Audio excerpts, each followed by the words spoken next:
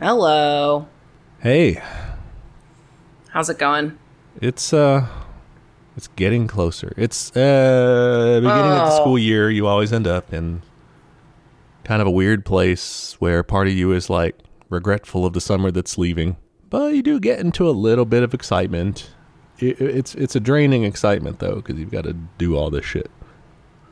I am hopeful that the campus I'm on seems kind of chill. Okay, good. That's a good sign. It seems like, not from just what they're saying, but what teachers, like veteran teachers that are there, are saying.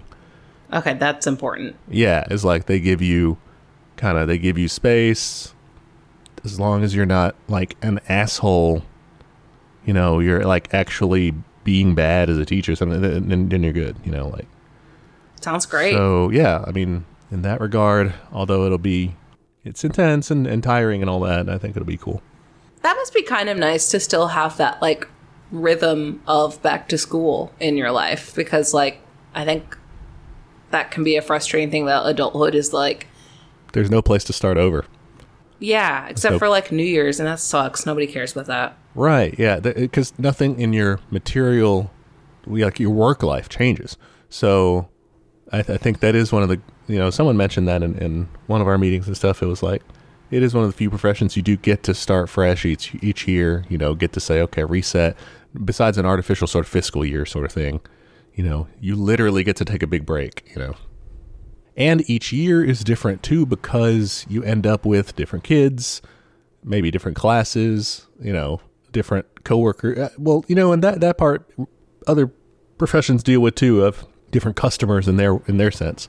But it's so much more of like a rolling sense of change versus a turning the page, new chapter. Yeah, totally. And it can be really monotonous just to be like, I can't keep track of like who's all come and gone and, what different projects I've been on and stuff like that. And like, yeah, like the only changes, this is really going to sound dorky. I've come to appreciate seasonal changes more as an adult because I think I'm like craving that sense. Mm-hmm. So like maybe this is why old people like talking about the weather. They're just like, hell yeah. Also, sorry, I've got Remy again today, so he's just yelling. Oh, it's okay. Yeah, that makes sense. So, some sort of rhythm, some sort of cycle, some definitive change that you can like, those chapters or whatever. Because I do feel like you're right. In an office job, it's like the proverbial, frog in the boiling water. You don't really notice the change happening as it's happening. You're just kind of going around, Yeah. Remy, do you have anything to add to this conversation? Comrade Remy. No. Now you're quiet. Now that I put you right up on the mic, you're not going to contribute. You little punk.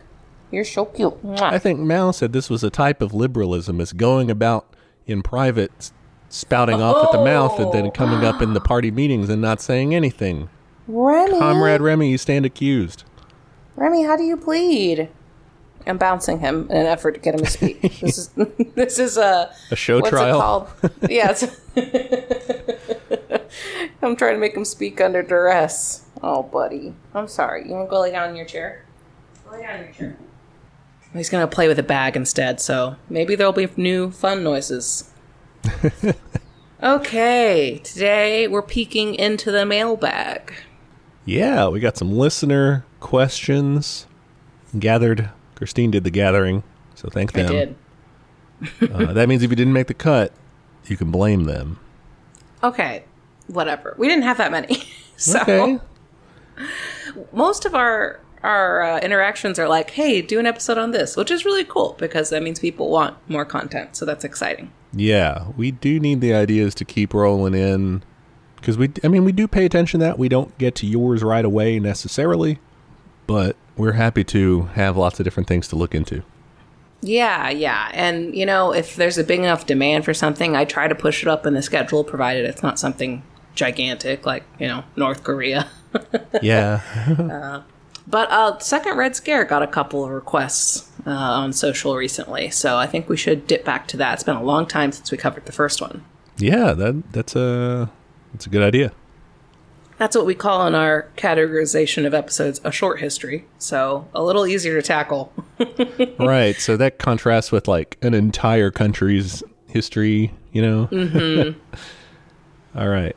What's the first one you want to get to? Yeah, so the first one is actually in response to a while back, we asked if people wanted to give organizing shout outs to whatever groups they're a part of or just a group they know of that is doing good work out there. And this was from Shay, and they sent us some info on the Australian Communist Party. Ah, okay. Yeah, so I poked around a little bit on their page. They're a Marxist-Leninist organization. They have a pretty interesting history page that makes me want to, like, do some episodes on Australia because I don't know anything about their history of communism, but they've got one. They had a pretty robust labor movement. They would do, like, solidarity strikes and stuff with, like, England, and, yeah, it seems pretty cool. Okay, yeah, that should definitely go on the list of future research. Australian Communist Party. I had not ventured into that realm at all. Yeah, they've got some name changes, as any good organization does, in their history page. But this version of it came up, I think, I want to say in 2019. So this is kind of a revamp. Oh, okay. Are they still literally the same organization, or is it like a reboot, you know, like a part 2? I'm not clear on, like, the recent history. But you said they, you know, at least their spiritual or literal predecessors go back a long time. Yeah. Like, their history page talks about, like, you know, the original Communist Party there in, like, 1920. And they talk about, like, how they, you know, had a split totally because, you know, one side was getting more reformist. And so one side was like, fuck that. So they turned to the Socialist Party of Australia, which is kind of funny that the socialists went more radical. They were the non-reformists? Yeah. But yeah, they got like lots of spots in trade unions, like as leaders of that. They worked on a lot of different issues, like Aboriginal issues. So yeah, it seems cool. In 1989, the CPA voted to liquidate the party and establish the New Left. So they're trying to do like a united front situation. Yeah. But that also disbanded in 1991, so kind of short-lived. And so this is kind of like, this seems to be just a new organization that acknowledges this like socialist history in Australia. Yeah, that's cool. And so Shay said, give them a shout out. What sort of stuff are they doing out in Australia? Yeah, so Shay also sent a website to their Community Union Defense League, which has lots of cool programs. They run a can collection program to fundraise, which is pretty cool. So basically this program like calls on community members to donate their cans so they can use that to fund their other programs. Okay. Like recycling stuff, you mean? Like that type of can? Okay. Yeah, like their return and earn kind of thing. Yeah. And then the other programs that they run with that fund, it's the Freedom Van, which is specifically a van to help people move out in cases of domestic violence. They say that's like one of the biggest hurdles to leaving, especially if you're trying to move like a refrigerator or a washer and dryer and like, you know, big appliances like that. Yeah. Like otherwise you're starting from scratch, you know? So that's super cool. Like that's such a unique idea of like, hey, this is specifically for that situation. And that's something people can do. Like that's direct action. Like you and your friends could do that, you know? Yeah. Like, do you have a truck? Do you have a van? Like you could help with that. Do you have, you know, guys with tough guys? Strong boys. Yeah. You got the muscles. Yeah. I don't, but you know, things. I will spot you. And in that situation, I mean, to be there, you know? That's true. You know, I'm actually, now that I'm thinking about it, my neighborhood, so Dallas has like a bulk trash day where they'll take all of your like hazardous materials, basically like unused paint, stuff like that. And we're going to get rid of a lot of stuff that day. But like even in our like neighborhood group, we were chatting like, hey, like if anyone has a big enough car, like we should try to carpool that because, you know, this is big stuff to carry. We should try to like do a convoy. So I don't know. I think that's a cool idea. Yeah. I also like the free, have you ever done stuff like that? Or like, people do it on Facebook Marketplace, but there's like a the buy nothing groups. The buy nothing things too. Like that's kind of, I've heard people get some real gems out of that. Yeah. I mean, people don't call it that, and it's not really that because it doesn't emphasize the principles of like mutual aid, but it's like accidental mutual aid, Yeah, no, I mean, like, I live in a really old neighborhood where, like, people traditionally know each other pretty well, and I'm, like, kind of bad at it just because I'm a very antisocial person. So I'm trying to work on that this year. That's one of my goals, is just to get to know the people in my neighborhood better. But, like, even in my short, like, time of living here, in my, bad social skills, I have still had really positive interactions of, like, one time someone was out of cat litter and they're like, hey guys, I'm really sorry. Can anyone just like lend me a couple of cups of cat litter? And I was like, yeah, come on over. I'll set some out on the porch. Like, just stuff like that. I know that sounds really small and twee and like, let me borrow a cup of sugar. But like, just like starting somewhere, I think can be valuable. Yeah. Part of the project too is just to get people less afraid of each other and more interacting with each other. Yeah, so we don't have people just blasting people away on their front porches. Yeah, even if you're not like a social person in the sense you like to go and talk to people and meet new people or whatever, it would be healthier for our society if we were more open or less afraid is what I mean, from each other, and more because we could see more in common with each other that would, make us more empathetic toward people when we see stories about the plight of workers and stuff like that. I don't know. I think it would be a big step. Yeah, like we would learn that it's safe to rely on each other, and like starting in these small ways and eventually into some big ways. Yeah. Another resource on this website, the Community Union Defense League, they have lots of resources on farm workers, like how to, report an issue safely, information for visa holders, also information for different kinds of unions in Australia. So they have like truck drivers, retail, hospitality, and they offer a lot of services on how to like access those resources. Like they are like, hey, if you need help translating or something, let us know. So that's really cool. That's cool, yeah. That's some good work by the Australian Communist Party. So shout out to them. Great job, Australia. I promise we'll do some episodes on you. Send us what we should talk about. What's the coolest part about Australian communism? Yeah, because we gotta dive into that at some point. Well, who's your main guy? Do you have a main guy? Yeah, who's your Lenin? Who's your Marx? Who's your Che? It's like that meme every group of friends has, but it's just like communist leaders. That's great. I hope I don't know. I've been researching Kollontai, so like she's top of mind for me. Yeah, we got to do a segment on that sometime. Your commie sun moon rising. Yeah. So what else do we have in the bag? All right, we've got an anonymous question this time, and I get it because it's kind of a heavy subject matter. All right, first, thank you, Shay, for the shout-out idea.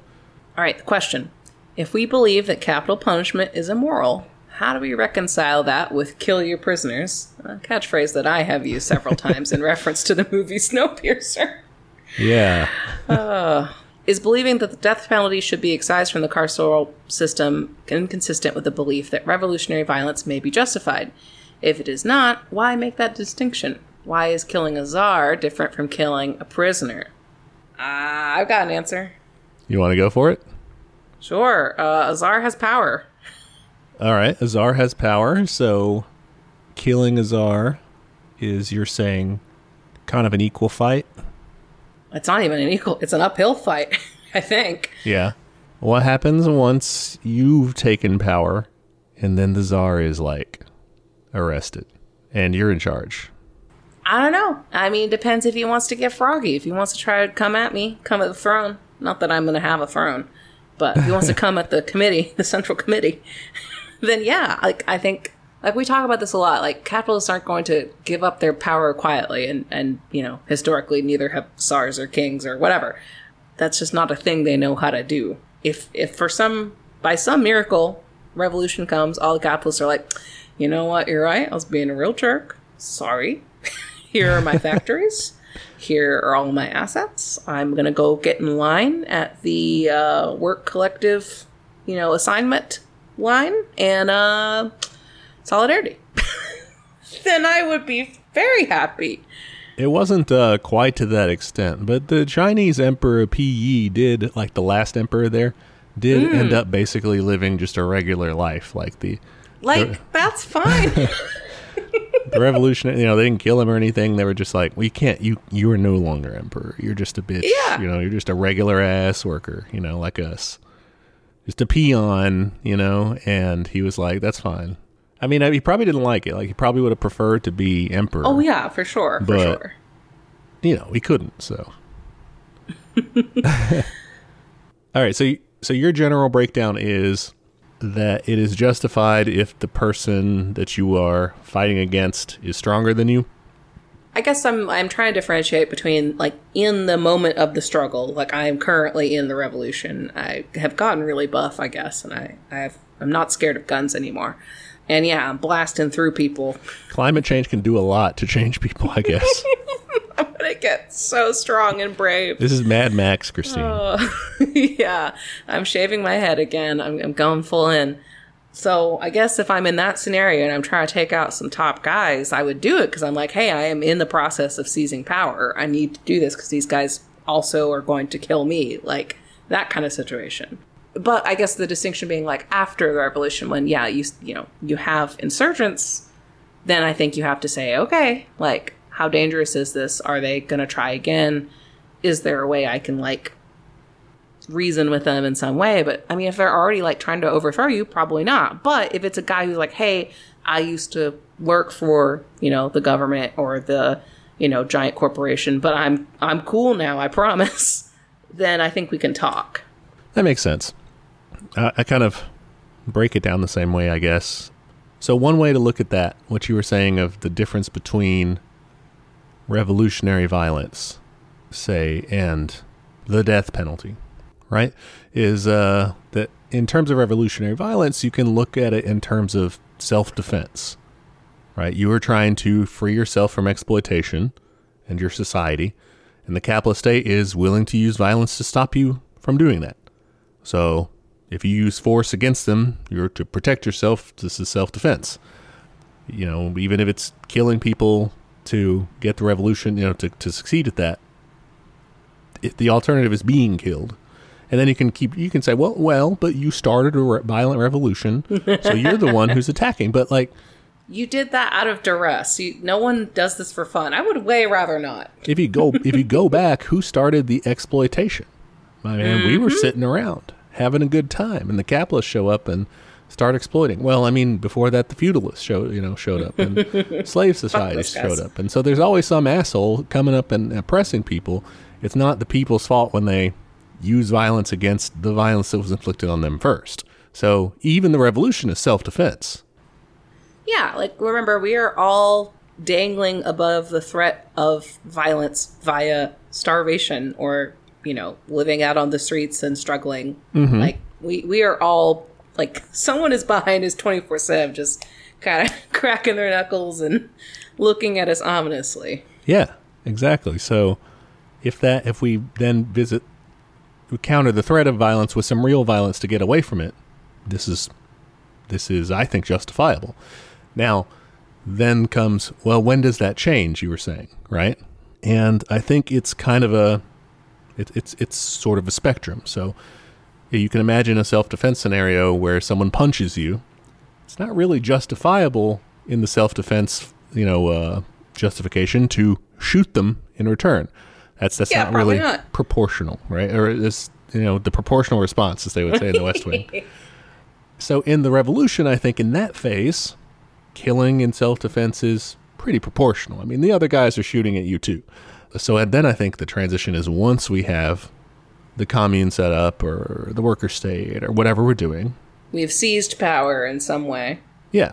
You might not be doing a proportional response if you're executing people that, do various things, various crimes, various, things to threaten society.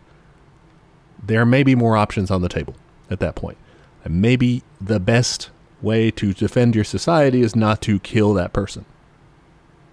Yeah, because it's a tricky balance of, like, you have to determine, all right, like, can this person, is this person trustworthy enough to not try to lead an insurgency against me? Like, you want to guard against that. But, like, you also don't want to kill anyone who was kind of associated with that regime, or, like, you're going to lose a lot of good faith. And also, it's morally wrong. That's then you kind of come into the question of morality with it. I think, so my measure of morality in this can really only be, is it the best means to achieve the end? And I can't get myself beyond that, really. Like, is it going to hurt our cause? Is it going to help our cause? I think that should be the communists' morality toward, tactics and stuff and what you resort to, because it covers the situation. Because someone could say, oh, if you're doing that, that's just cold calculation and you're going to do bad things to get where you're at, and then you're going to corrupt the process. I think if it truly will corrupt the process, then it wasn't the best means to choose. Yeah. If let's say, there's very little evidence to support this claim that they're somehow an insurgent, and like it's really murky, but like you get bad vibes, like you don't want to set that precedent for sure. That's a dangerous precedent. Like you do have to take that stuff into account. Yeah. I don't know. That's how I would look at it. Like the self-defense angle, but also the means and ends angle. The end is trying to free people from oppression.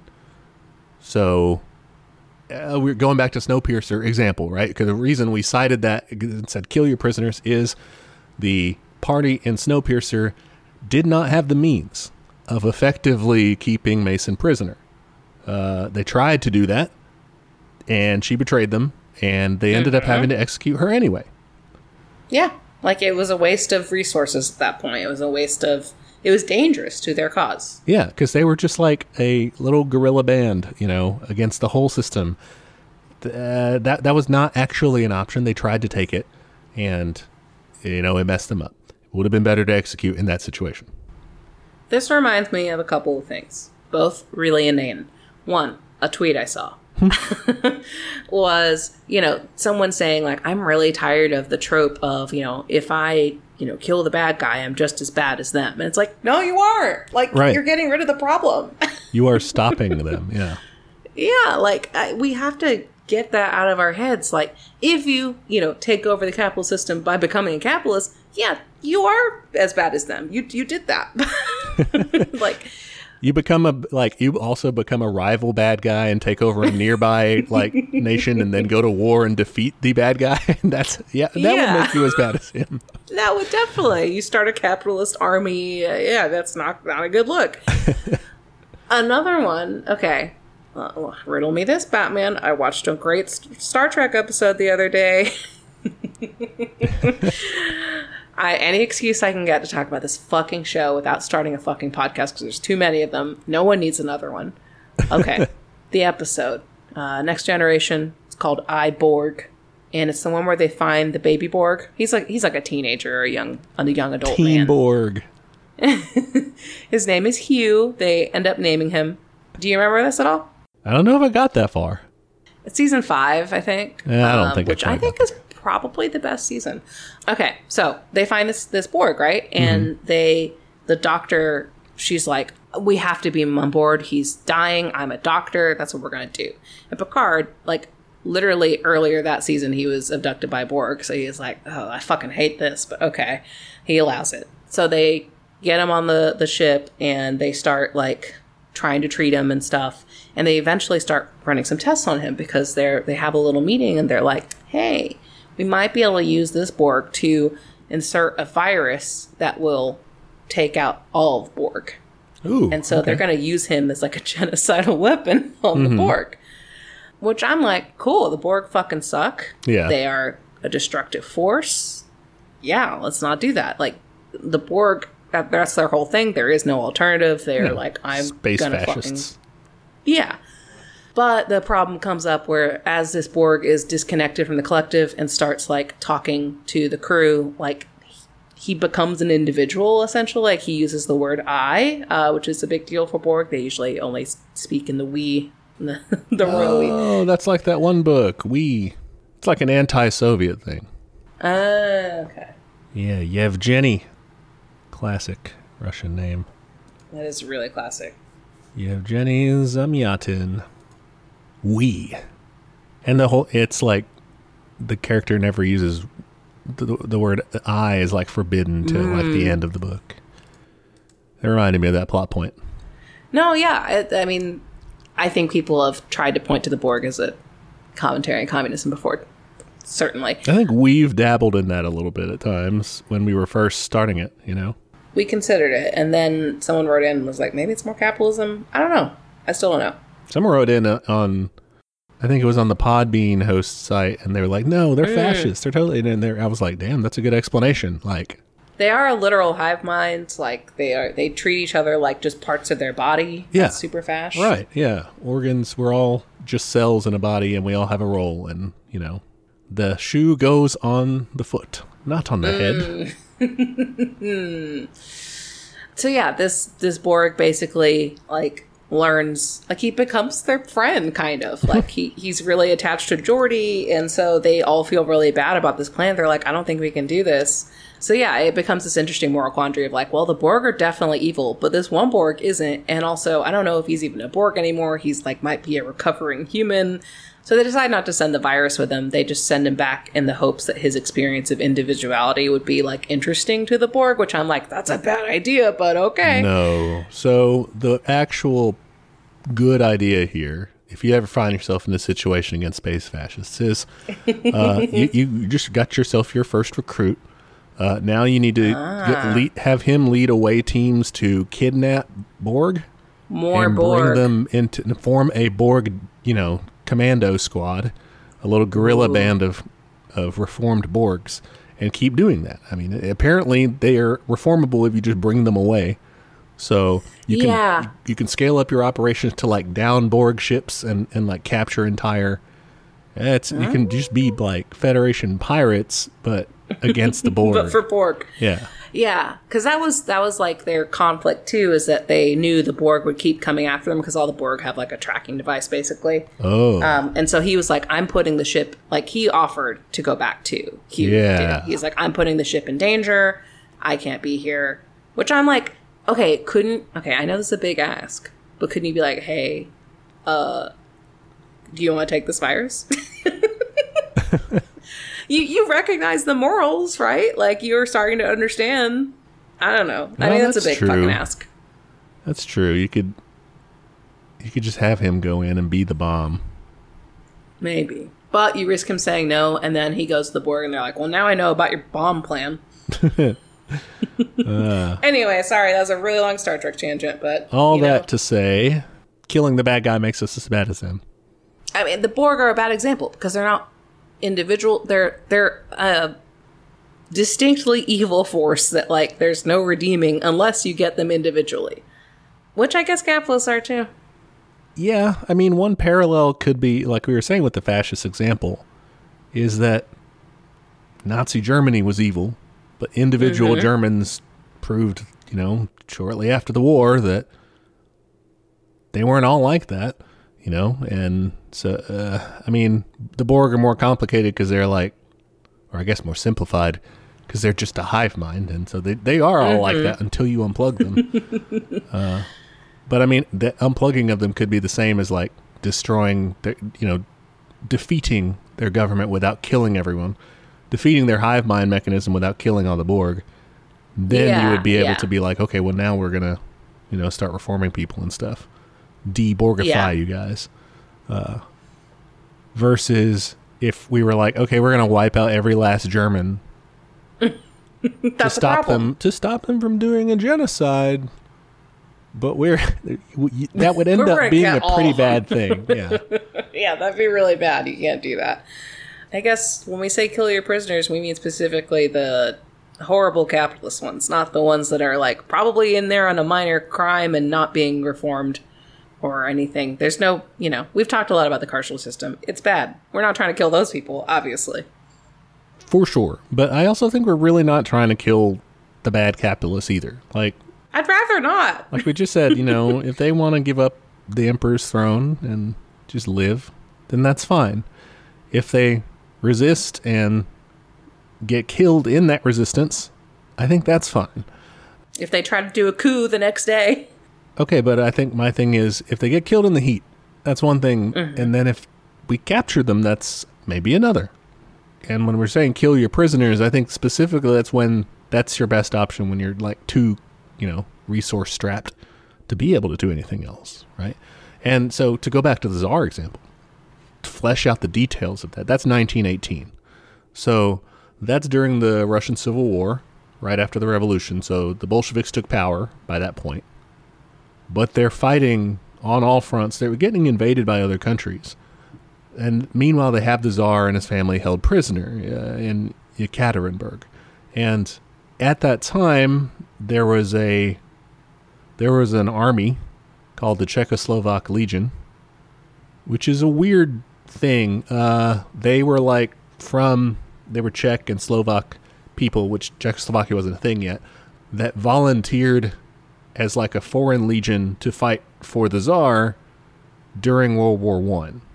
But then, Russian Revolution happens, and then they're just out there, and they're like trying to get back. They're trying to leave, but they're kind of like vaguely pro-Tsar, and so the Bolsheviks are very suspicious of them, and they're fearful that these guys who are on their way out, but like are about to pass by where the Tsar is, maybe they're going to try to like rescue the Romanov family.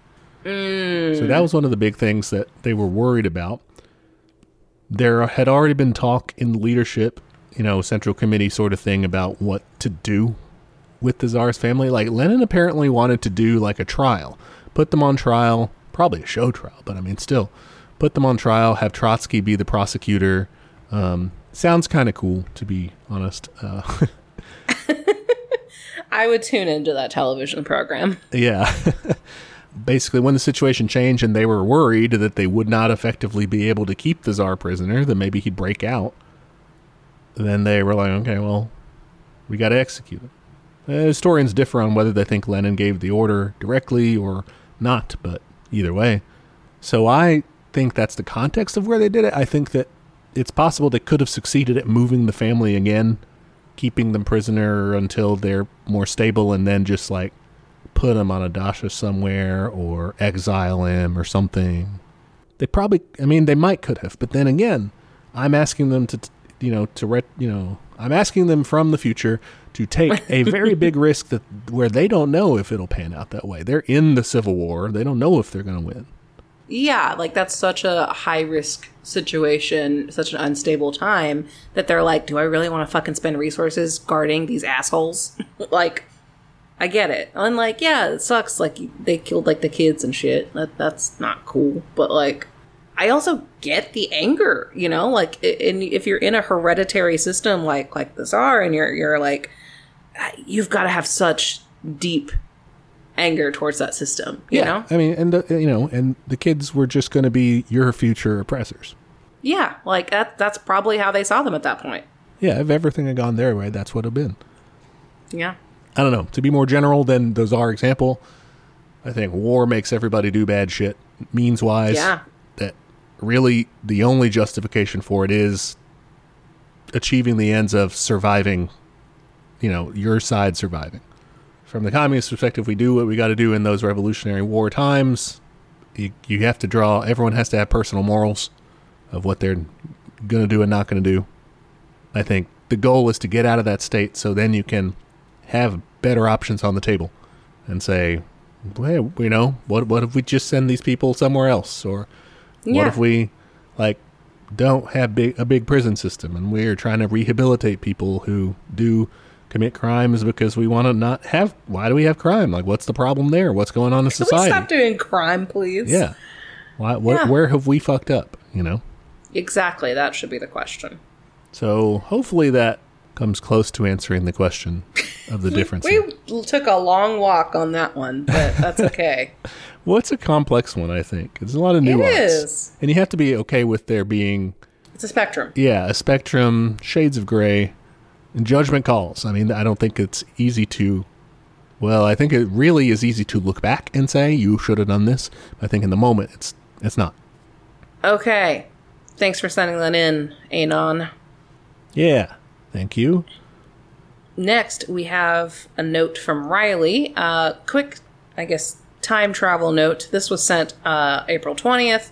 So this news update is a couple months old, so maybe we can check in where they are now. Wow, it's like a few months old. It's plenty months old. I'm not caught up to the 2023 episodes yet, so perhaps you already mentioned this, but the Public Service Alliance of Canada is a union that represents over 155,000 federal workers, and we just entered a general strike as of April 20th. This is the largest strike Canada has ever seen, and I was wondering if maybe you guys could cover some of the labor movement history of Canada in a future episode. Definitely, Canada's another country we have not touched. We should probably get on that. So, Canadians, tell us who your heroes are. I'll tell you right now, Tommy Douglas, hero. Tommy Douglas, okay. He was the first leader of a socialist government in North America by being the premier of Saskatchewan. That's like one of their provinces, you know. That's a rural one, yeah? Yeah, it's right by Alberta. What is it in between? It's in between Alberta and Manitoba. So if you're starting at the left, bottom left corner of geography, West. southwest corner. I like bottom left though of Canada. It's that's British Columbia. Then you go one over to the east, that's Alberta, and then one more is Saskatchewan. Okay. It's the Midwest of Canada. It's kind of rural, it looks like, but yeah, it's a cool history that we do have to go into at some point. Because I was looking at it a little bit, and you would be surprised. The American stereotype of Canadians is what? Just nice. Very nice. They say sorry, right? They have had a hell of a labor history. Tons of strikes, of violence. They are not pushovers in that respect. They're not afraid to get a little dirty. Yeah. So we can totally go into that. It needs its own episode, to be honest. But really, Totally. going back to the 1870s, they've had a long history of labor struggles. Some of the highlights, one of the most famous was the Winnipeg General Strike. They also had the Vancouver General Strike, the first general strike in their history. I want to go to Vancouver. Yeah, that would be cool. I've only been to Canada once. I went to, what's it called? Victoria? Is that right? That's right next to Vancouver. I always get them mixed up because they both start with V and they're on the West Coast. It's beautiful. Holy cow. It's probably one of my best vacations. Real quick, I did Google Tommy Douglas, but I accidentally typed Tommy Douglas, which would be his DJ name. So take that. Yeah. The reason I said that, who's some of your heroes, I know he's a labor hero, but I think that Canadians generally regard him as like a dope ass guy, like regardless. Yeah. But they had a party for a long time called the Cooperative Commonwealth Federation, which was openly like socialist when it started. And Tommy Douglas is one of the party guys in that, and gets elected at the Saskatchewan level and governor of that, basically premier of that province. And he's the guy that invented like Medicare in Canada. They call it Medicare too, for Saskatchewan to start with. And then, that was so popular that like not a socialist implemented that Canada-wide. I think he was a liberal or something, but yeah, that was like, damn, that's super cool. But he like did the test province for it. Yeah, Tommy Douglas established cool. it first. There's a long history of all that shit, and I was like, damn, that's too much to go into in a Q&A, but a lot of cool stuff. Yeah. Was there any update on this particular union strike, the PSAC? Yeah, so they did reach a tentative agreement.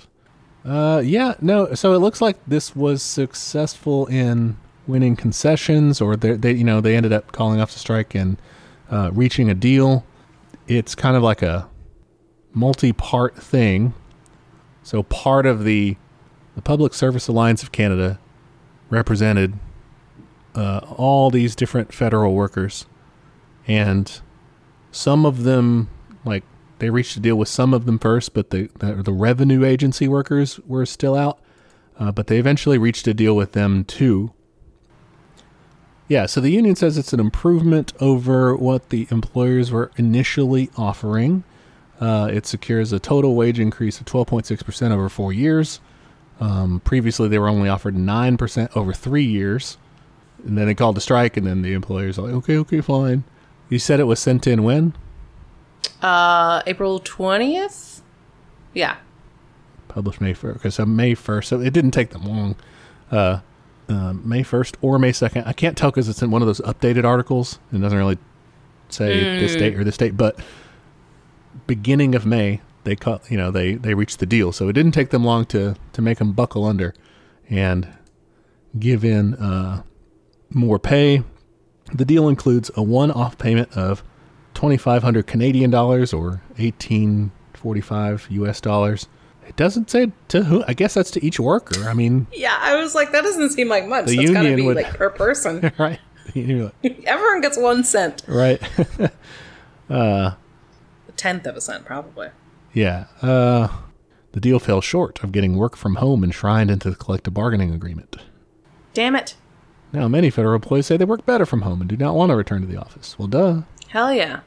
So maybe it's also like sort of a little bit temporary. It's not going to last, I think, much more than a year. But it does set a good tone, I think, of you want your unions willing to strike and to actually go and do it, and your employers to know that you're going to actually do that when you say. Because that's when they actually negotiate. Otherwise they pull all these bullshit tactics of, we don't even have any information for you right now, or all this stalling and stuff, just because they think that you're going to roll over, right? You have to be willing to. Yeah, that is your bargaining chip. And it's a big one. Don't let them tell you it's not. Yeah. So congrats. Yes. Well done, Canada. And your labor union, y'all did well. Hopefully, we'll see these strike call outs sooner rather than later in the future. Yeah, sorry. My bee. Sometimes I screenshot things and they leave my mind completely. I'm just like, well, I documented it, so it's done. I don't follow up at all. That almost happened with this next message, which I just added to our doc. This was a correction, which we love corrections around here. Ooh, okay. And this is from a UPS worker who messaged me on Instagram. And they're talking about how UPS hasn't just tried to do two-tier systems. We mentioned that in our coverage of their recent strike, referencing, tiering between part-time and full-time. So apparently they have been doing two-tier systems since 1982. Prior to that, full-time and part-time had the same average pay rate of $12 an hour, which is equal to $40 an hour today, which, wow. But, neoliberalism has kind of taken that away. And so the tentative contract as it stands would make the majority of current part-timers, about 108,000 employees, wait until 2027 to get paid $25 an hour. And new hires in 2027 would still only start at $23 an hour. This listener is in Wichita, Kansas, which is a fairly cheap place to live, given the size, about on par with Oklahoma City, which I'm familiar with, so that reference definitely helped. And a 4-year wait for $25 is already disappointing to me. For anyone else living in the thousands of more expensive cities, I'm sure it's devastating. Also, the warehouses do not have AC, unless you count the little on-site office rooms that management stays in all day, plus maybe the bathrooms or break rooms if you're at a newer building. And the package truck AC rules are being grandfathered in. Oh, I hate grandfathered clauses. Meaning between now and 2024, UPS is buying all the trucks they can so they won't be required to put AC in those. Whoa, that's nasty. Most drivers won't actually get AC until 10 or 20 years from now because once a truck is in circulation, UPS would rather force the mechanics to keep them running on string and duct tape than replace a vehicle before it's 100% dead. Wow. Okay, that is really helpful context. Thank you for sending that in. Yeah, so what? Who is this? They didn't have a name. Their name on Instagram is just Tired, which, big relate. All right, Tired, yeah. So they're expressing more... I guess dissatisfaction with the contract, yeah. Yeah. Did they say that they should vote to reject? So they do mention, this was last Thursday as a recording time, so when the last episode came out, and I think that's when we talked about this strike. As of that time, it still had to be put to a rank and file vote, which goes on through the 22nd of August. And this person claims that even though, union leadership is calling this a historic contract, it really isn't. They also recommend the Valley Labor Report. They've done some coverage on it, and they also have Teamster members calling into that to explain some of the problems. Okay, I need to give a couple listens to them because I do check them out from time to time. They're great on union stuff. I've heard that.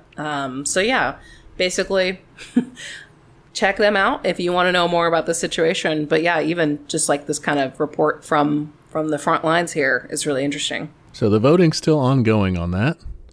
We'll see what happens. It's interesting that there's that divide. I think that happens more frequently than people realize. Try to keep more updated on that. I mean, we'll have shit to shoot next week, so if we have more developments, we can kind of talk about those too. Yeah, definitely. But thank you for kind of the additional context here. Yeah, true, because, like you said, a correction, we don't want to be out there just saying, oh, look, the news said it was a big deal. Oh. They said it was good, so I'm going to say it's good. Yeah.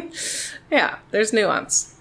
Especially, like, all the underhanded shit of, like, the trucks and the... God, the trucks thing, that blew my fucking mind. Now, the warehouse is just not thinking it through because we don't understand the logistics of it, of like, oh, yeah, well, that isn't... Mm-hmm.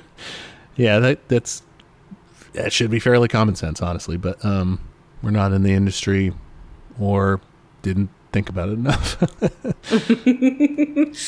Yeah, the grandfathering the trucks in, that's bonkers. Yeah. So they're just like out there buying trucks like crazy. Like, come on, we don't have to put AC in these. Oh my God.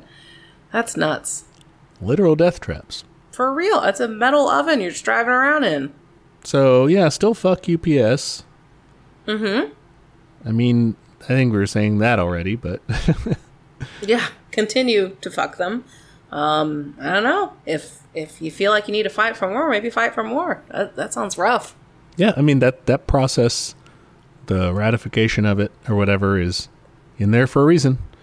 So You can tell leadership to fuck off whenever they get too cozy with the bosses. How do you prevent that? Do you make that like a rotational kind of position? You have, no, it's not a you have to have strong democracy within your labor union. So you have to have, you have to have kind of a militant tendency in there. I mean, you have to have radicals. It's really easy, I think, for unions to get businessy.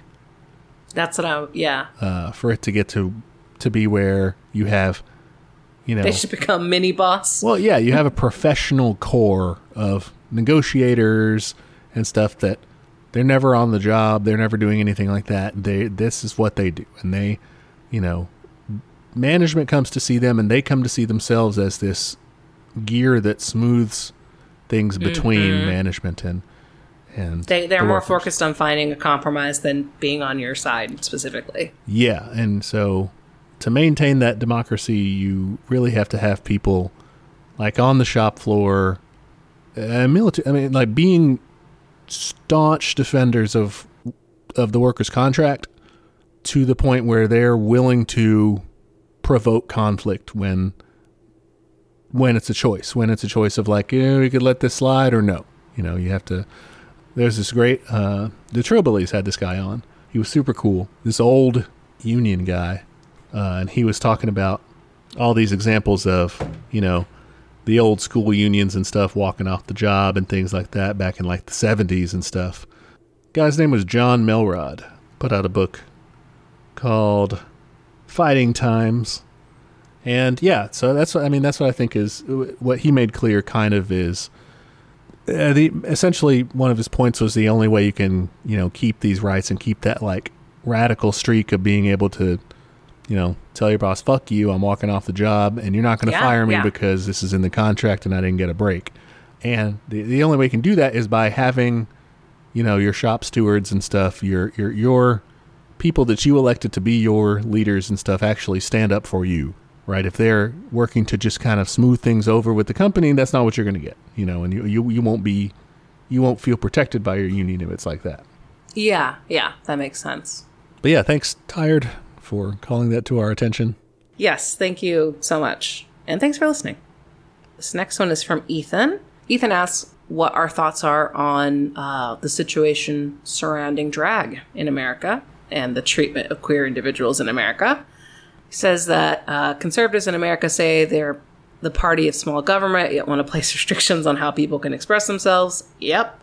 They say that drag is too sexual for children to witness, very clearly not knowing anything about the art form of drag. And they say that it grooms children. Yet at the same time, they're okay with children literally being sexualized and competing in beauty pageants and being on shows like Toddlers and Tiaras.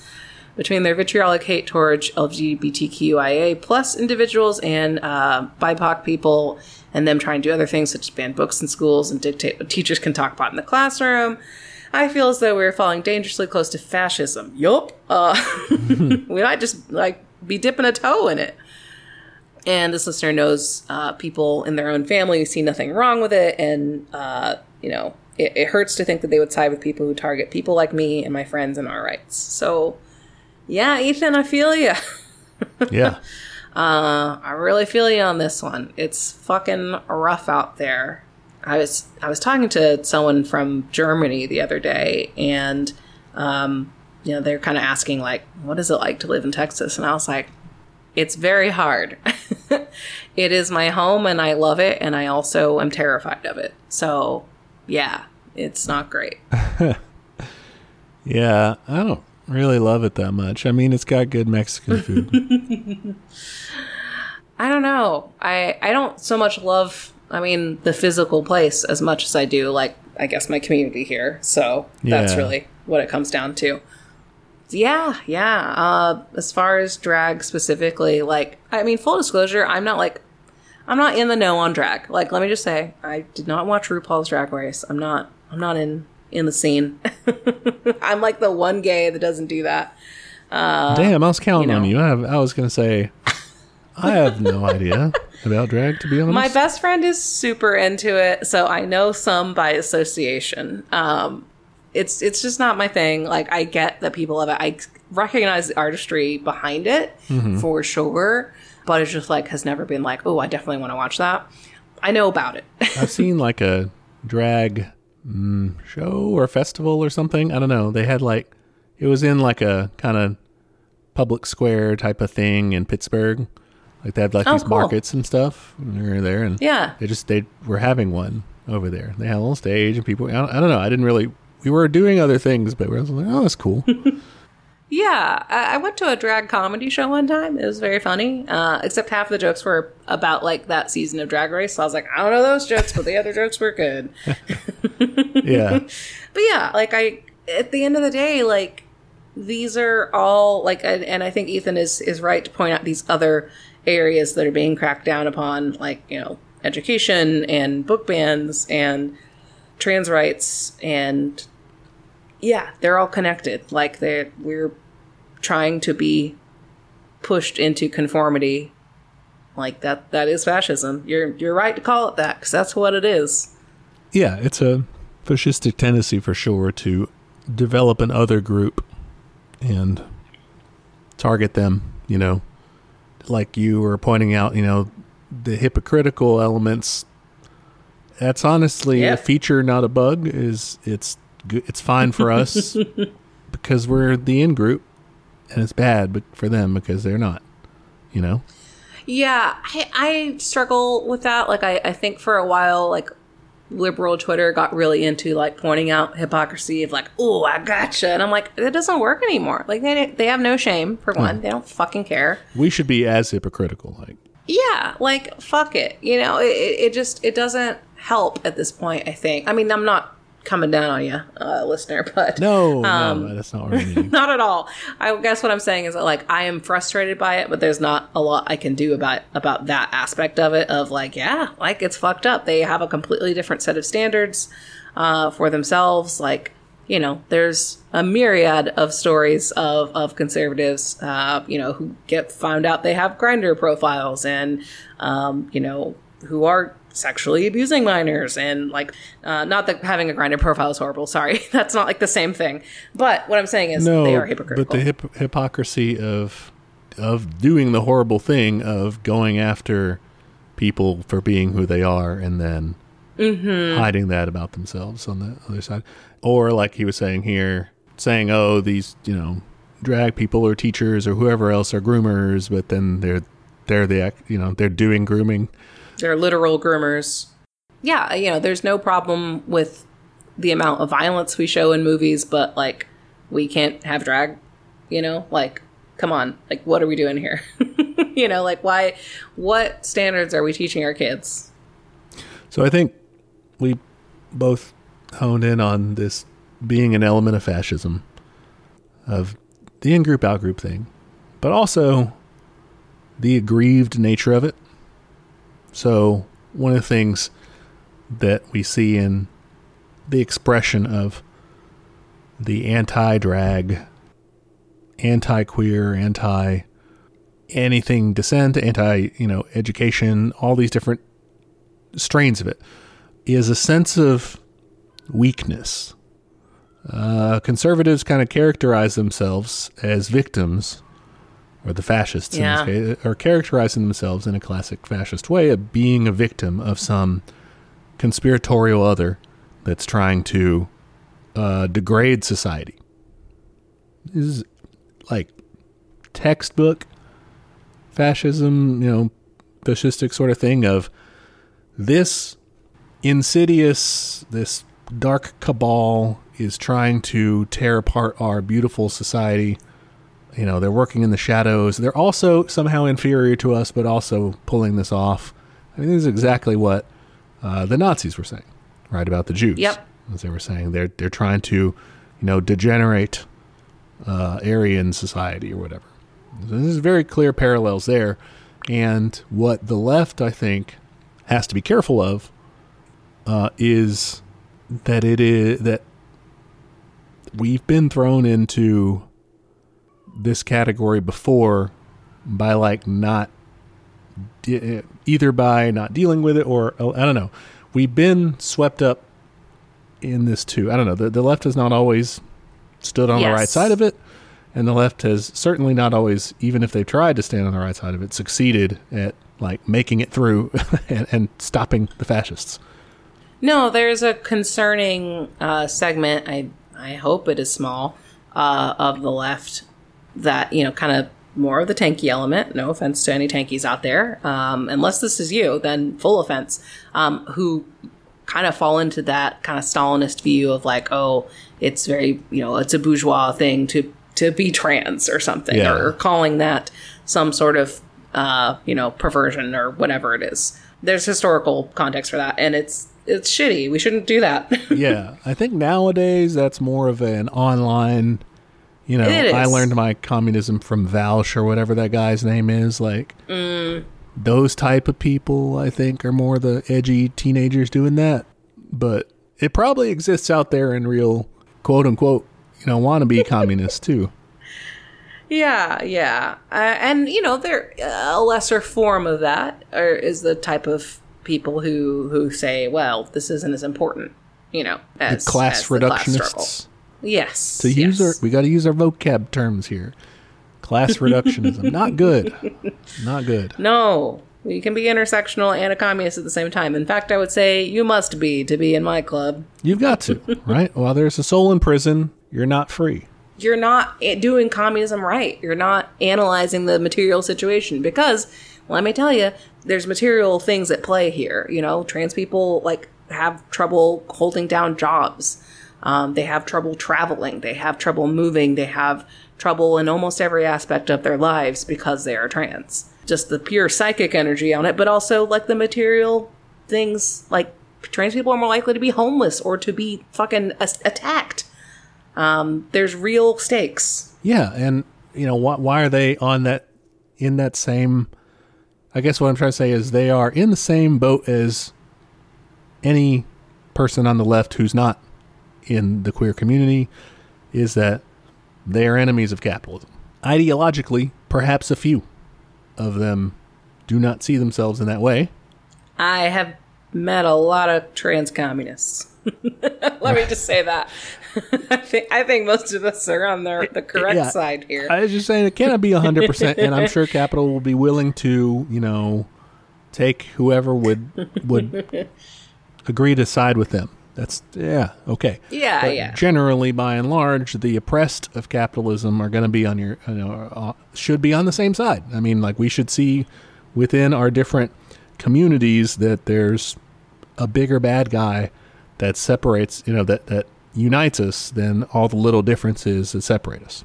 Yeah, I mean, go back and listen to our queer theory episode. Like, when you're dealing with, deconstructing and reconstructing gender like that, you're gonna make people mad, especially conservatives and especially capitalists, because and you see this a bit with, rainbow capitalism. Like, when they can, they'll co-opt the movement so they can make money out of it. They'll be like, yeah, sure, I can sell things with rainbows on it and like charge twice as much and like open a new market. Absolutely, I'm going to do that. Yeah. But they're not going to be there for you in a real helpful way. They're just going to try to make money off of you.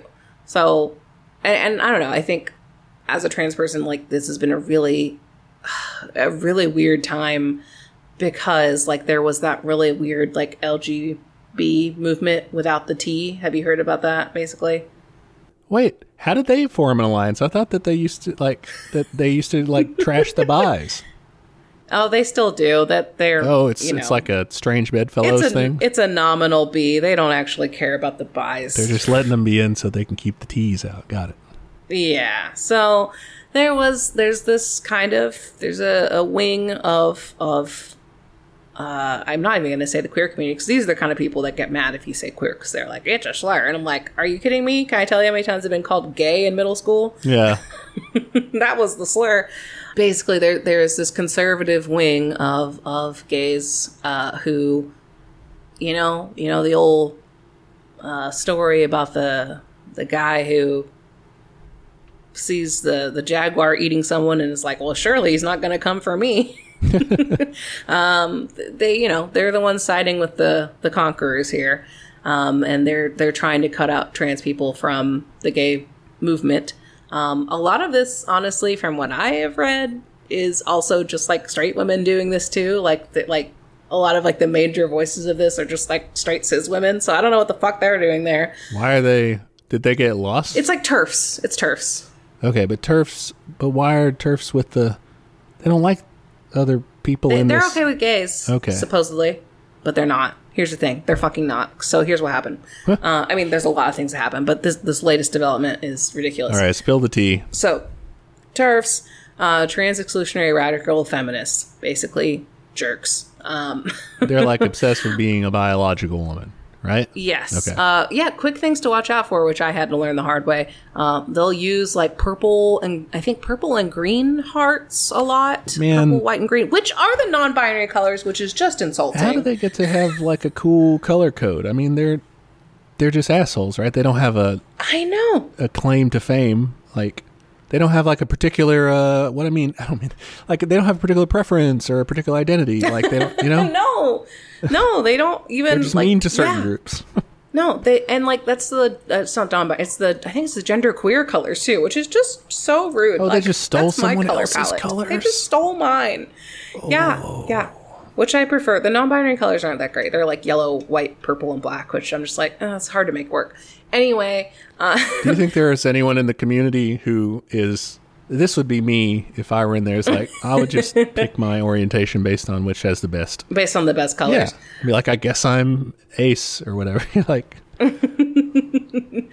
I get it. I mean, pans, I get it. You guys have like kind of the best colors. So... What do pans I'm jealous, rock? But I'm still bi. Pan colors is yellow, pink, and cyan. It's like a CMYK, but without the K. Okay. It's really cute. Anyway, so yeah, watch out for TERFs. They're bad. But what they ended up doing is, so like TERFs basically were like, hating on trans people, making these ridiculous arguments. I saw one the other day that was like, we need to make sure there's no trans people in women's bathrooms because what if someone's on their period and they have to wash their pants in the sink and like use the dryer? And I'm like, are you saying you're gonna go butt ass naked and wash your clothes in the bathroom in the sink? Like, listen, guys, I've had a lot of periods. I've worked with a lot of people who have periods. I have never seen someone butt ass naked washing their underwear in the sink. You just like nod to them. Oh yeah, it happens all the time. One of those days, huh? Like, you go home if that happens. Like, anything but that. Well, it seemed like a possibility to me when you first described it. Like, oh, I guess so. I'm telling you, I've never seen this. I've never heard of anyone doing this. Like, everyone on Twitter was like, what the fuck are you talking about? Like, I'm just picturing someone like... We do have that one listener that's like right now, like, What, guys? I do that all the time. Every time that happens. It happens every time. That happens every time. See a doctor, get better materials in play. Like, you might have an issue if you're bleeding that fucking much. That happens every month. So yeah, that was like one of their latest like stupid fucking arguments. And so yeah, basically there are these people who are, you know, terrorizing trans people online and in real life, and you know, in the UK in particular, they have a really strong movement where they're, you know, there are pictures of them teaming up with pride organizations and literally physically cutting out the trans progress part of the flag and posting pictures of it. Like, they're despicable. Wow. But here's the thing. One of like the leaders of this movement, you know, she's out there saying, oh, I'm just doing this because I'm trying to protect lesbians because they shouldn't have to be obligated to sleep with trans women and all this bullshit, right? This woman starts praising this new ordinance or this new law in Italy that's trying to get non-biological parents taken off of birth certificates, which impacts lesbians. Oh, like if a lesbian couple adopts a kid or however they have a kid. This is in the Italian city of Padua. Is that how you say that? They started erasing lesbian mothers' first and last names from their children's birth certificates. So because Italy doesn't recognize same-sex marriage and considers surrogacy illegal, same-sex couples have to resort to civil lawsuits to legally become parents. That was in June of this year. So as of July, 27 mothers have been removed from 27 birth certificates. Men and same-sex couples must choose one of the two to be the legal father. You know, if you're not that guy, if you're not the legal father, you can't, you know, pick your kid up from school. You can't use public services on their behalf. You can't, you know, take them to the doctor. Like, they're coming after the gays now. They said, oh, this is just about trans people. I'm going to cut them out of my flag. You know, I'm just trying to protect lesbians. I'm just trying to protect gays. Whatever. No, they're fucking not. Like, they're coming for you too. And that's the thing when you allow different groups to be picked off like that. You know, it's the old adage of first it came. Oh, yeah. You know? I wasn't, yeah, that wasn't me until, oh, that's me. Ooh, Remy just yelled. Hey, Rem. I don't know why. He's trying Is there a bug over to, there? he's trying to redeem himself, come back to the party line after making a liberal deviation earlier. Mm-hmm. He reacted as if, like, something bit him or something. I wonder if he's fighting a bug. Good job, Remy. Kill your prisoners. But only if that's the best option on the table.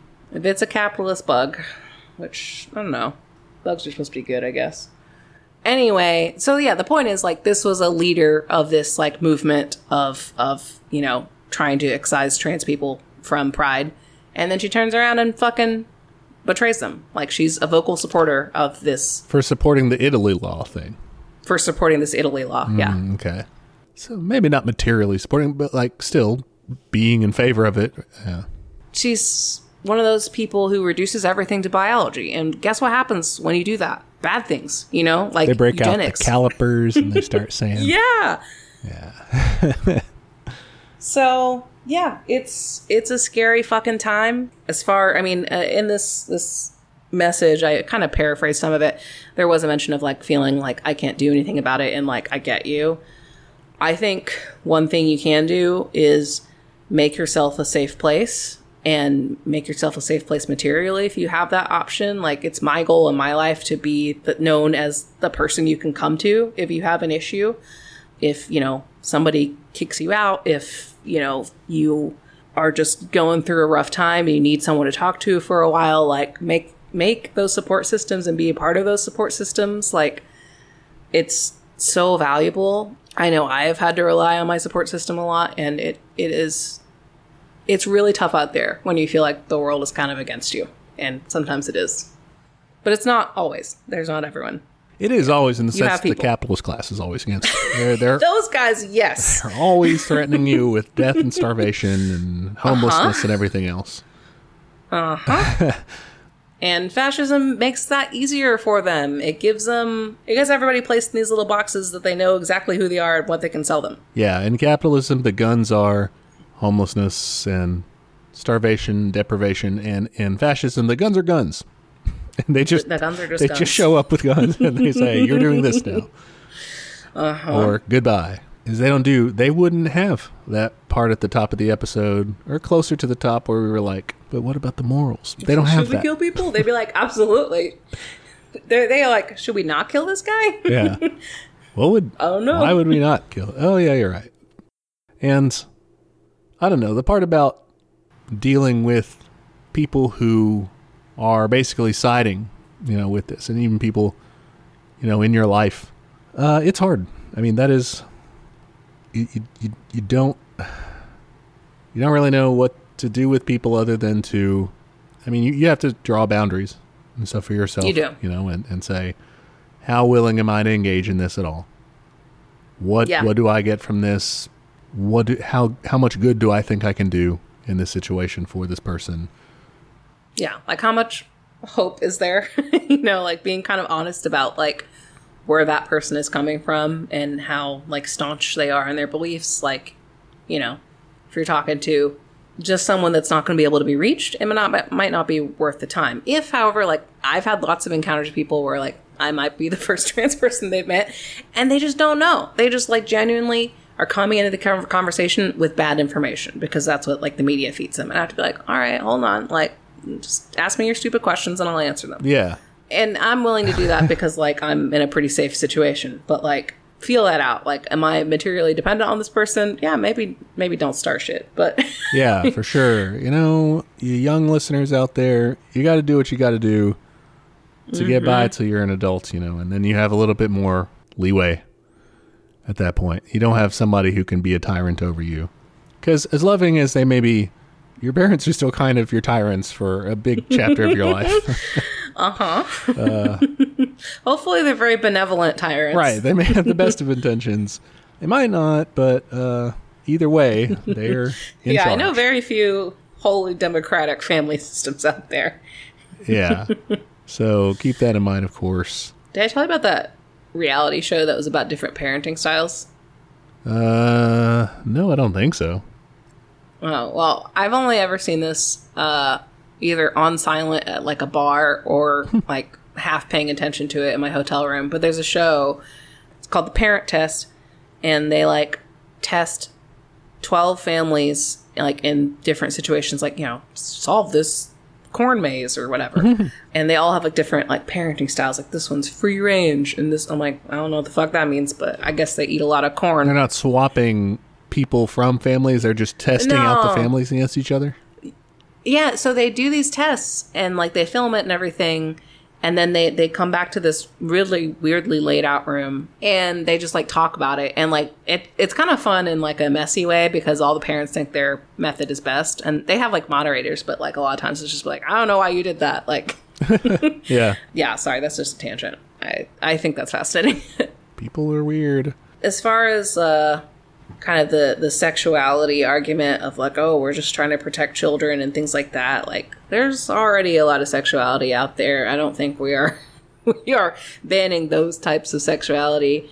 We are only banning the ones that the larger culture says ew about. So kids have seen things, and also it's okay sometimes, like kids know that sex exists. They probably know it pretty early. And they're socialized to it in a heterosexual capacity. I mean, like people will, it's appropriate in mainstream society. It's appropriate to be like, oh, you have a girlfriend yet? To like a little kid in elementary school. Like, or, oh, she likes you. Like that's common sense. Considered normal. Yeah. And that's fine. And that's not bad. But if you were to say the same thing, you got a boyfriend, then people would be like, whoa. Like, hey, are you gay? Yeah, like, that's inappropriate. I'm probably going to ask my child every day, are you gay yet?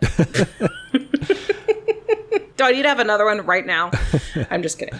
No, yeah, like, we live in a sexual culture, and, like, because that's going to happen. That's how we procreate. That's just like we're that sort of creature. It's normal. Kind of a big deal. Yeah.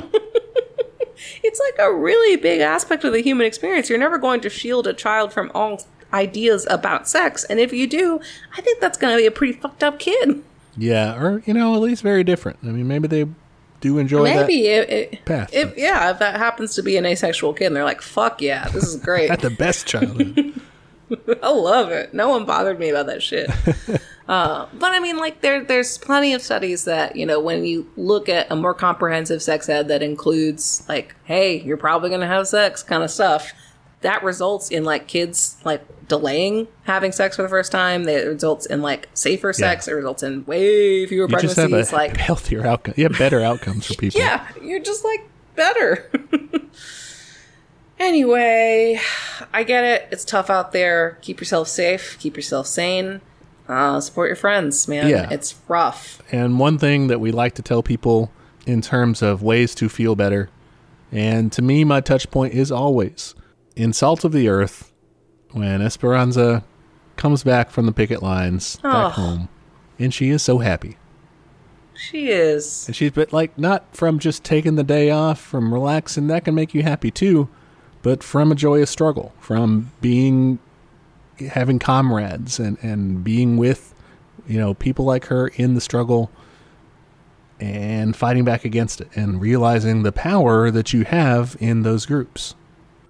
Yeah, I'm not saying you have to take to the streets immediately, but like finding a like-minded community, finding people like you in your situation, and starting in some ways or another to, even if it's, I mean, we say, oh, even if it's as small as like a little book club thing, but hell, that's where Lennon started, you know? Right? They had to just start somewhere. They had their secret meetings. You can just make them more secret for fun. And I think, yeah, just that psychological, social connection with people and with knowing you're not alone is such a big part of it. Well, okay, I'm throwing another surprise question. Well, this is more of a comment on the list. We just got this email, like, during recording time. Hot off the press, cutting in line, who we got? Katie. This is a really, really nice email. You should definitely log into our Gmail and read it. Not you, listener. I'm talking to Grady. Please don't hack us. Our password is... She's about to start college in a few weeks. And she was saying how, like, she found our podcast in 2021 and, like, used our episode on Huey Long before, like, an oral final exam and, like, answered a question about it. Nice. Used our info on the Black Panther Party for another essay question. So, like, totally helped someone study. Hell yeah. Love that.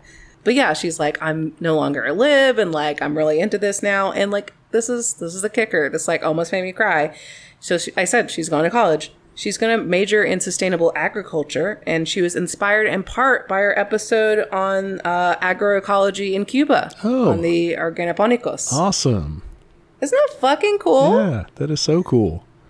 She's also taking a class on the evolution of gender roles in labor, both compensated and uncompensated, and how that intersects with different aspects of identity. Okay. Yeah, that sounds rad. Yeah. I want to take that class. That is awesome. Yeah, like, oh my gosh, like, I don't know. We stay here every week, and sometimes I'm like, what the fuck are we doing this for? Yeah. And, like, I don't know. That's so cool. Thank you so much for sending that. That definitely made my evening. Thanks, Katie. Best of luck. Yeah, go out there and fucking do the damn thing. Please save our Earth. Yeah. That would be great. Not to put it all on your generation, but... man, that'd be cool. No, it's not all in your generation, but it may be heavily on your generation to inspire the rest of us. Yes, please. Okay, we're going to move on to kind of our resource corner here. We had a lot of questions from listeners on kind of the research aspect of our show, specific sources to recommend, so I kind of grouped them all together. Our first one is from a patron asking about Nicaragua, any good book recommendations. I've been in a bit of a hyper-focus on Latin America. Unfortunately, the Allende biography I found understandably short. Yeah, that's fair. I'd listened to Castro's, but having read Shea's biography and consumed so much periphery material about the Cuban Revolution, I think Castro's bio will be a bit of redundant listening. Makes sense. Any recs here on Nicaragua? Or just Latin America in general, it sounds like. I have a good resource for Latin America in general, including some stuff on Nicaragua. To preface it, I'm not as well read as sometimes I sound. I have a long reading list that I kind of mean to get to. I've been to your house. I've seen your book stack. Yeah, it's woefully underread. Sometimes I feel bad when I buy you a book. Like, I'm sorry to add to your pile. I kind of feel bad when I buy myself a book at this point. I'm like, oh shit, I don't have time for this. It's gonna be a while, man. I'll get you eventually. Just get in line. Yeah. So not specifically to Nicaragua, really, but I did see good collection of books about Central and South America. You know, covering everything from Brazil to Mexico. So I mean, like all over the place. On Verso Books website. So they're kind of like a more radical publishing house. I've heard of them. That's also a really cute name because Verso means the left side of the page. Oh, okay. There you go. Recto is right. Yeah, so don't check out Recto. They're probably not good. Recto That's a books. shitty bookstore. But Verso Also sounds too much like a butt. Yeah. Verso Books, in their look at their books page, they have like filters and one you can click on, Central and South America. So it'll pull up all these different books kind of about left movements throughout the region. Venezuela, like I said, Mexico, Chile, lots of stuff. So that's one thing I would kind of point you toward. In general, I mostly used, to be honest, online sources for the Nicaragua coverage. If you are interested in sort of a Nicaraguan perspective, but this would focus more on the themes of socialism and communism and religion, or like liberation theology, you could check out the writings of Ernesto Cardenal. Oh yeah, I heard of him. Yeah, so I mean, he's like a Catholic priest, liberation theologist guy. I mean, lived there and was a member of the Sandinistas, was their minister of culture. So cool. That's the only kind of priest I fuck with. Yeah. So, I mean, you can check him out. I haven't really read his writings, but I've heard great things about them. And it's very, this grounded in this solidarity with, the poor and the downtrodden, seeing freeing people from that as, central to that faith's message. So that's tangential to it. But like I said, I did mostly... Could be cool. Yeah. Yeah, I did mostly internet research there. Books-wise, otherwise, in the region and also more broadly, of course, we would recommend Open Veins if you haven't checked it out already. Absolutely. There's also a few on my reading list. We've cited one before, Killing Hope by William Bloom. That's the one that, like, either the CIA or the FBI had on their, website for some... On their website, yeah. Another one that focuses more on South America by J. Patrice McSherry is Predatory States. I relied on this one some for the Operation Condor episode, so if you want to get more in depth there.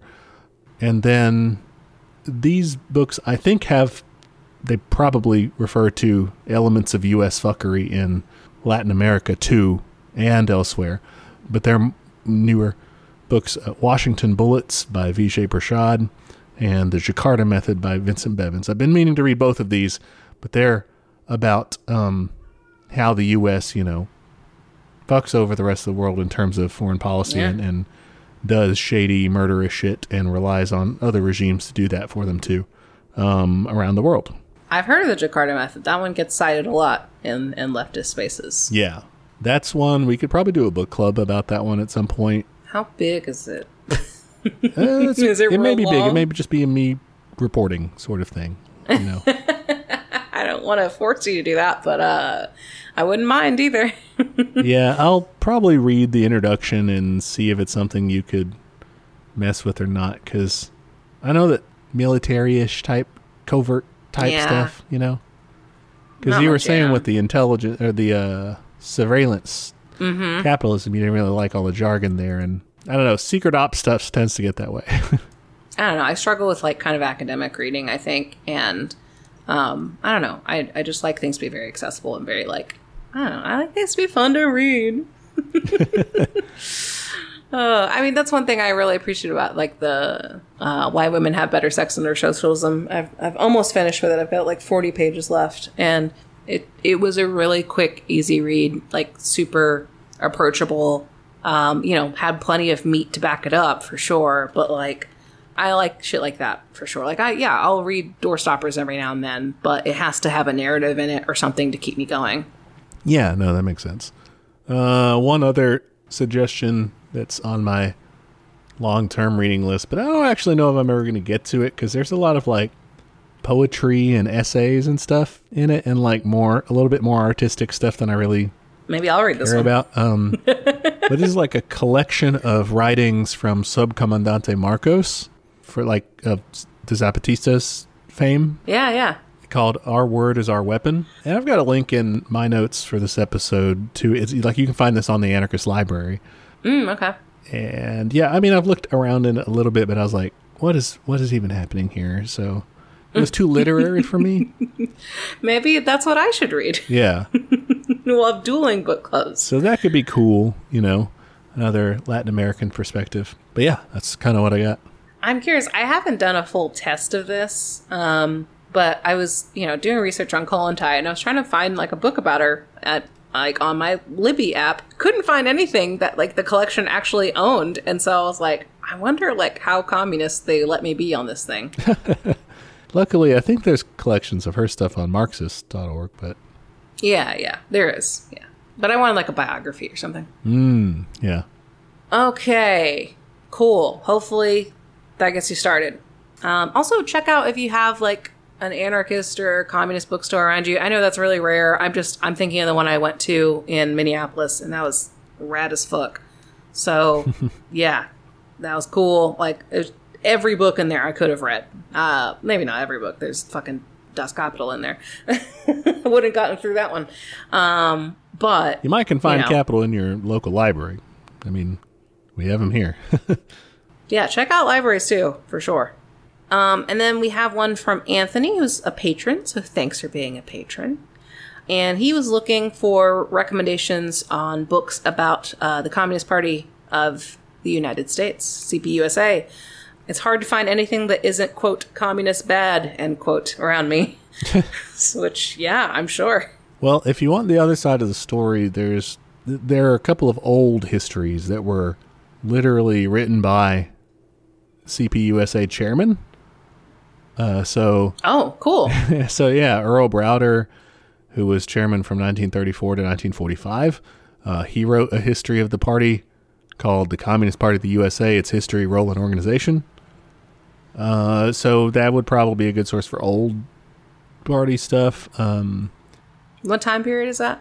So he wrote it in 1941, having been president since 1934, or chairman. And William Z. Foster, who succeeded him, 1945 to 1957, he also wrote a history of the party. Popular pastime in the 40s and 50s. He wrote a history called History of the Communist Party of the United States. Very blah. Didn't have an agent working with him on that title. Yeah. Resubmit, please. So that kind of, some probably insider back scenes, behind the scenes rather. Backstage is the other way to say that. Information So I've there. heard. There's also a book that I came across in searching for your answer. I have not read any of these, but these are what I can dig up. A book called Let Them Tremble by Tony Pesanovsky, which looks at the lives of 6 different CPUSA leaders kind of spread out throughout its history as kind of like a lens into what the party was going through at that time. Another one is a little bit narrower in scope. I've heard it cited a lot, and it's one that's on my reading list, called Hammer and Hoe, Alabama Communists During the Great Depression. Oh, I've heard of that. Yeah, it's by Robin D.G. Kelly. That talks a lot about what the Communist Party was doing in, of all places, Alabama during the 1930s and 40s. In terms of, the civil rights movement, we're always taught, well, this kicks off in the Montgomery bus boycotts in the 50s, and that's really when civil rights even starts.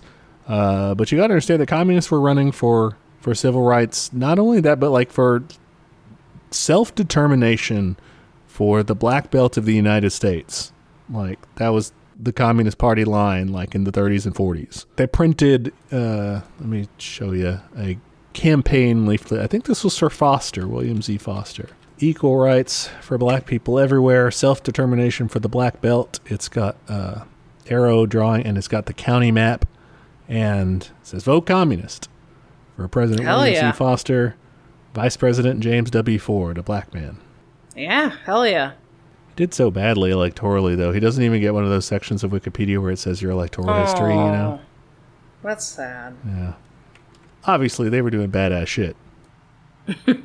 Beyond just presidential campaigns, which they knew they were going to lose, they were actually doing, organizing among black laborers and sharecroppers, all this stuff in a completely hostile part of the country. That's cool. Yeah. Very cool. And then this is not a book recommendation, but there's a YouTube documentary called American Reds, The Rise and Fall of the American Communist Party. You can find this on the YouTube channel for Afro-Marxist. It's cool. Like, they interview, and I don't know what I think what they're trying to do in the documentary is essentially play a sympathetic look at communist activists, because they interview. Most of the people they interview are communists. Like, they're people who were or are literal Communist Party members, including like their chairman, including different, Gus Hall, I think, is in there. Activists, people who really were into this.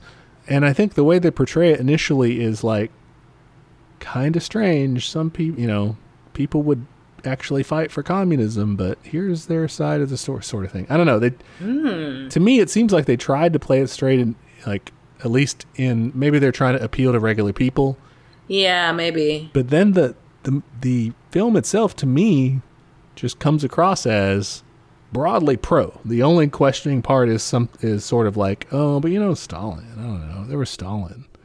I've seen some documentaries that like fall into that kind of interesting characterization where they're like, this person's really cool, but also Stalin, but also this person's really cool. Yeah. It's really weird.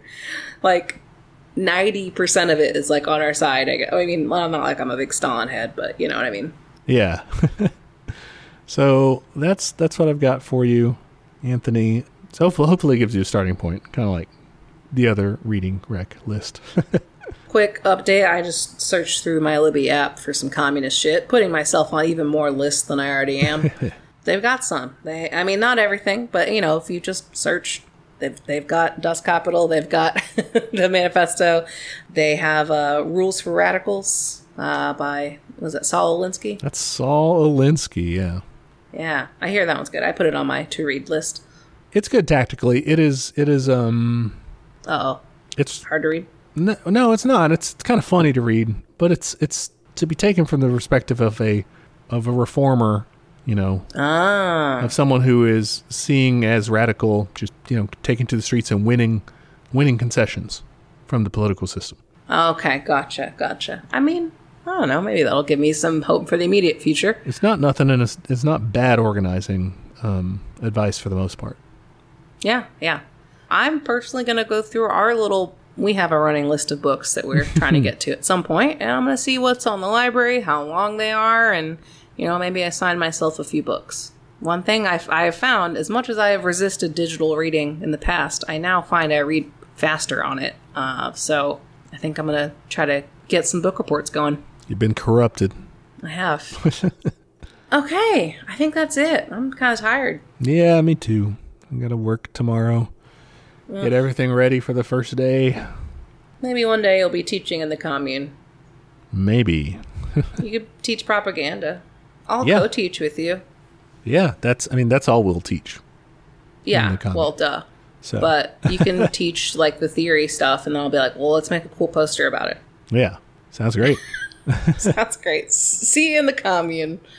Before that, though, what are we doing next week? Next week. Oh, We shooting the are shit. Shooting the shit. So we'll see. Hopefully interesting things happen this week so we can talk about them. Let us know. Yeah. And let us know if you have any questions for the future. Definitely. Please do. Send those in. We've got our email and social. All that stuff is in the outro that probably no one listens to at this point because it's just pre-recorded. But if you want to, I made a cool song that goes in the background. Yeah. I did make a MIDI file for that, and that was fun. It's a banger, by the way. Thank you. Or a bop. Either way. I don't know. Whatever they're saying nowadays. It slaps. I don't know. Is slap still a thing? Who knows? I'm probably old. not. If it takes off on TikTok, we'll know we've made it. Yeah. And the MP3 is on Patreon. So if you want it, go there and then make us famous on TikTok. Make it a sound on TikTok, yeah. Yeah, come on, do it. That's our challenge to you. Yeah. I'll count that as action, as some direct action. Oh, that's dumb. Okay. Have a good week. That's not how we end the show. I'll talk to you later. All right, see ya. I'm falling apart. Bye. Bye. Hey there, comrades. Just jumping in to remind you of all of our social media. We are on Twitter at TeachCommunism, Instagram at TeachMeCommunism. You can shoot us an email. That's teachmecommunism@gmail.com. Any of those places are good to send us an episode suggestion or a question, anything you think would be useful feedback for us, or just your admiration. If you want to admire us in a public manner, and you should, you can go to Apple Podcasts to give us a review. It is the best way to help people find the show. Love when people rate and review us. Please do both. We are also on YouTube, if that's how you prefer to listen to podcasts, or if you know someone that's the only way they'll listen to podcasts, send them to our page. And we have a Patreon. For $5 a month, you get access to our notes for each week's episode, including the backlog of notes, which is a very handy resource for up-and-coming commies. And at the end of the year, all of the funds from Patreon will be given to local mutual aid in the DFW area. So, ain't going to line our pockets. Finally, we have merch. Check us out at TeePublic. You can find shirts and I believe also stickers and magnets and all kinds of fun stuff with catchphrases from the show or episode art, stuff like that. The link to that store is in the show notes, so check that out. Okay, that's all the internet. Join us next time for another episode of Teach Me Communism, where the class struggle is always in session. Bye, y'all.